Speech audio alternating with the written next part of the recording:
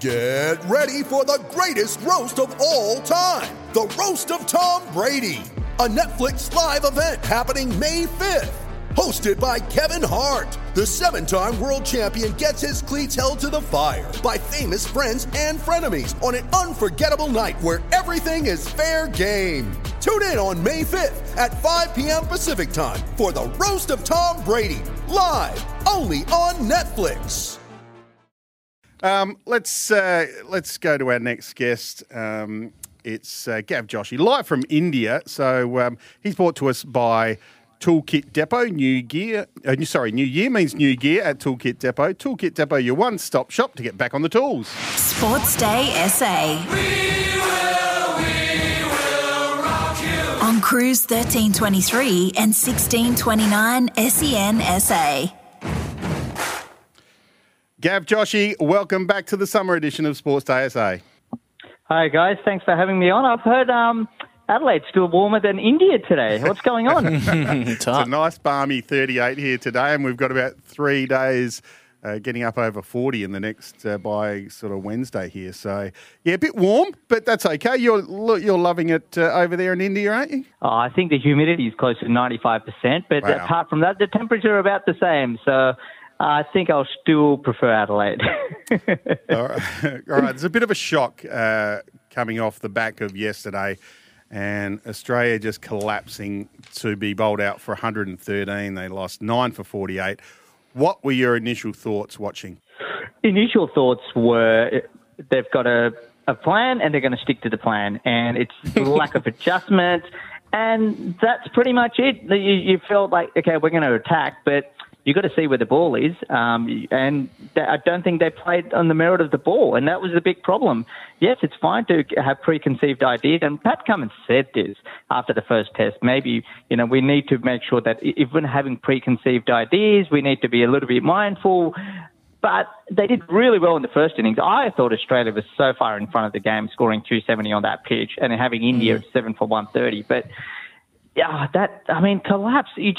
You always felt collapses around the corner, but about 3 or 4 of our batters, it just felt like they're going to get out every ball. And I never sensed that with the Australian cricket team for a long time now, possibly until, even 2013 when they were whitewashed in India back then. But this looked really a fragile batting unit. Yeah, it was a fragile batting unit, and we'll get onto that just quickly. But I suppose we should mention the match-saving innings from Axar Patel and also Ravi Ashwin, who chipped in with 37. I mean, 7 for 139 at one stage, and it looked like test match over, Australia right back into the series, but just steadied the ship, those two, and turned out that was a match-winning partnership between those two. Oh, massive. And I think even Bharat's been saying it, I've been saying it when you guys have had me on, that it's the India's depth. And if you just look at the trend around the test matches around the world, like 6, 7 and 8 have become so pivotal in test matches, home or away. And these guys, India, know how to bat in these conditions. Their techniques, even in their lower order, seem to be superior than some of the Australian batsmen. And you're right, Axar Patel, he doesn't get enough credit in this test match because he is predominantly a bowler. But his innings in Nagpur and again in Delhi have probably been the pivotal innings that have changed the course of the match in India's favour. And you're right. At trailing by 120 odd with 3 wickets in hand, it felt like Australia's going to get a lead of 350 and India's going to be completely against the wall. But things changed very quickly in India.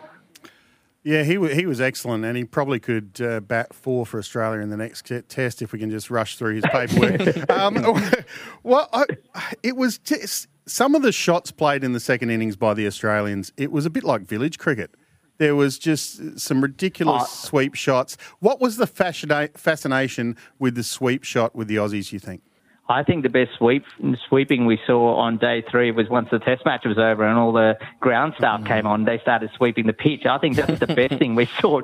But they're not Matty Renshaw, he's not a natural sweeper. Alex Carey likes to sweep, but from what I heard, he was being told about 6 months ago in Sri Lanka that there needs to be an alternative option for him, because if the sweep shot is blocked, what are you going to play? And I thought Matty Hayden was perfect in his commentary. He said it's fine, and Matty Hayden, nearly won us the series back in 2001 playing the sweep shot. And he said, it's fine to play the sweep, but you need to either sweep on line or length. And especially sweep shot becomes productive when there's good bounce.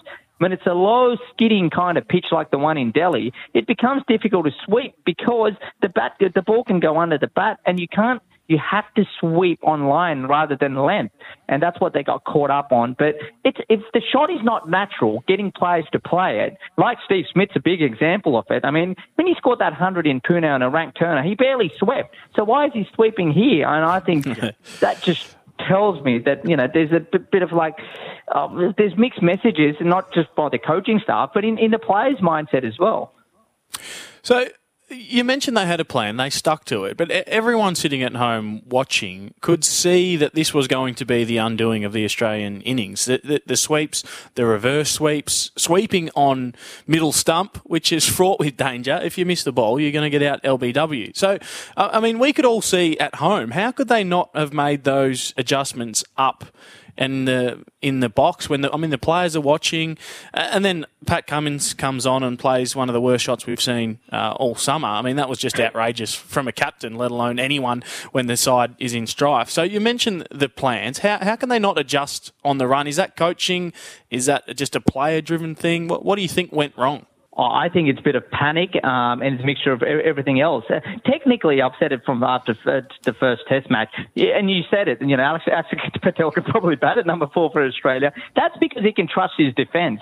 You have to be innovative, even as someone like Alex Carey. We know he scored a quickfire 35 in the first innings of the first Test, but you've got to be able to trust your defence. Now, yes, Pat Cummins played a big, it was village cricket, but that was a straight ball. All you need to do is put your foot down and literally put your head over the ball and block it. It was but there's a lack of belief in the defence. So I think from what I've heard as well over in India, there seems to be so much emphasis on how to score rather than saying, okay, back your defence, guys, because if you can keep the good ball out, you will get the poor one. Yes, the Indian spin bowling attack's good, but there seems to be no focus on the defence. The only guys who seem to be able to defend the ball is probably Marnus Labuschagne and to an extent, Travis Head showed it when he opened the batting. But apart from that, the defence is just not adequate, and I don't think they've worked hard enough on it, or the coaches have not focused on it enough. It seems to be like, work out a method to score and we'll succeed. It worked in the first innings, but you need alternative options. You need plan B,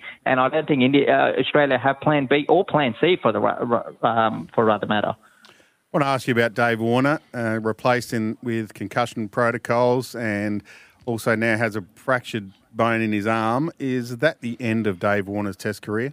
Well, from what I've just been heard, he's going to get an assessment. He's not leaving the tours yet, but there is going to be an assessment on his fitness, whether he continues. Look, to be fair, I think his place is in jeopardy as well, and if he's got a bruised arm, he's probably on the way home. What I find intriguing is David Warner's also said leading into the Test, before he went to India, that he's been fatigued. Now, that's not a great mindset to go to India, one of the toughest places to bat. So you wonder what his mindset's like, and doesn't have a great record in England. If Travis Head might open in sort of the third Test, where does he bat? There's other options. Marcus Harris, I think, is going to play England, playing county cricket in England. So, look, I think it's a tough decision. I still think he'll end up going to England, but I think he's on very thin ice. Just further to that, then do you believe Travis Head is the man to take Dave Warner's place at the top of the order? In the subcontinent, it seems logical. He's batted beautifully. I mean, his innings on the second night put Australia in command, I thought, and just the way he addressed the new ball. And the good thing about Trav is he actually backed his defence, what some of the other players didn't. And you didn't see Travis Head sweeping a lot. You didn't see him reverse sweeping. He sort of used his feet, danced down the pitch, which is a little bit like what the batsman did as well. So I think it's a good choice to have someone like Travis Head and give Australia that rapid start, perhaps. And we know how quickly and briskly he can score. He's good against the short ball. I think the way he played the Indian spinners in the second Test, I'd be very tempted to just open with Travis Head in the third and fourth Test match. What changes do you make to the side? So Head will open the batting if David Warner is unfit with a concussion and arm. Do you make any other changes? Would you bring Seamer back in? Well, I mean, are they fit? I believe Josh Hazlewood's going to head back home. The only option is Mitchell Starc. And what spinner are you going to get? Is the two offies going to work? I don't think Kuhnemann worked. I think he's a good bowler, but I just don't think. I think there was too much pressure. Just going back to the point, guys, about you mentioned coaching. Daniel Vettori's the bowling coach. Now, if he hasn't been able to get Ashton Agar right, what are the chances Matt Kuhnemann's going to go across there and succeed in a test match, which is something I find very puzzling.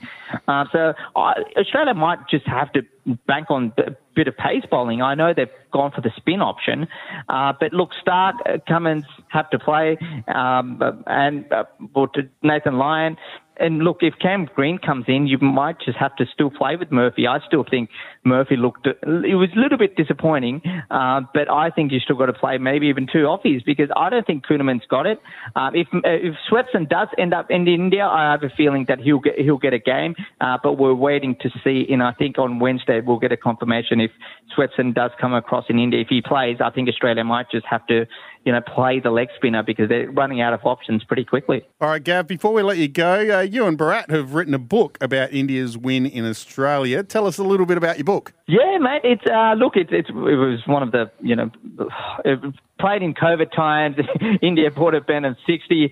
And importantly, there weren't many journalists, no one from an Indian angle to cover it. And lucky Bharat and I were there. We were crossing border towns that sort of hiding and waiting to get confirmations from, ministries to see if we can cross into New South Wales. We got a lot of great insights from the Indian camp as well, from the Australian camp. It was one of the most epic series played. I don't think we're going to get a series like that maybe forever. Or maybe I'm just trying to sell the book here.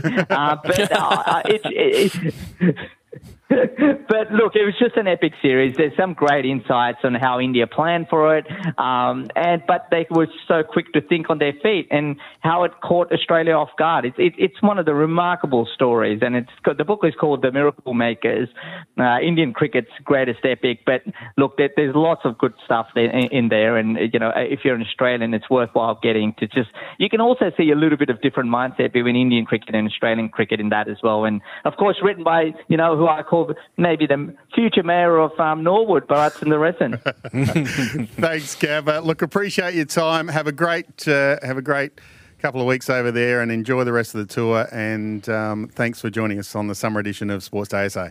No problems, guys. Thanks for having me on.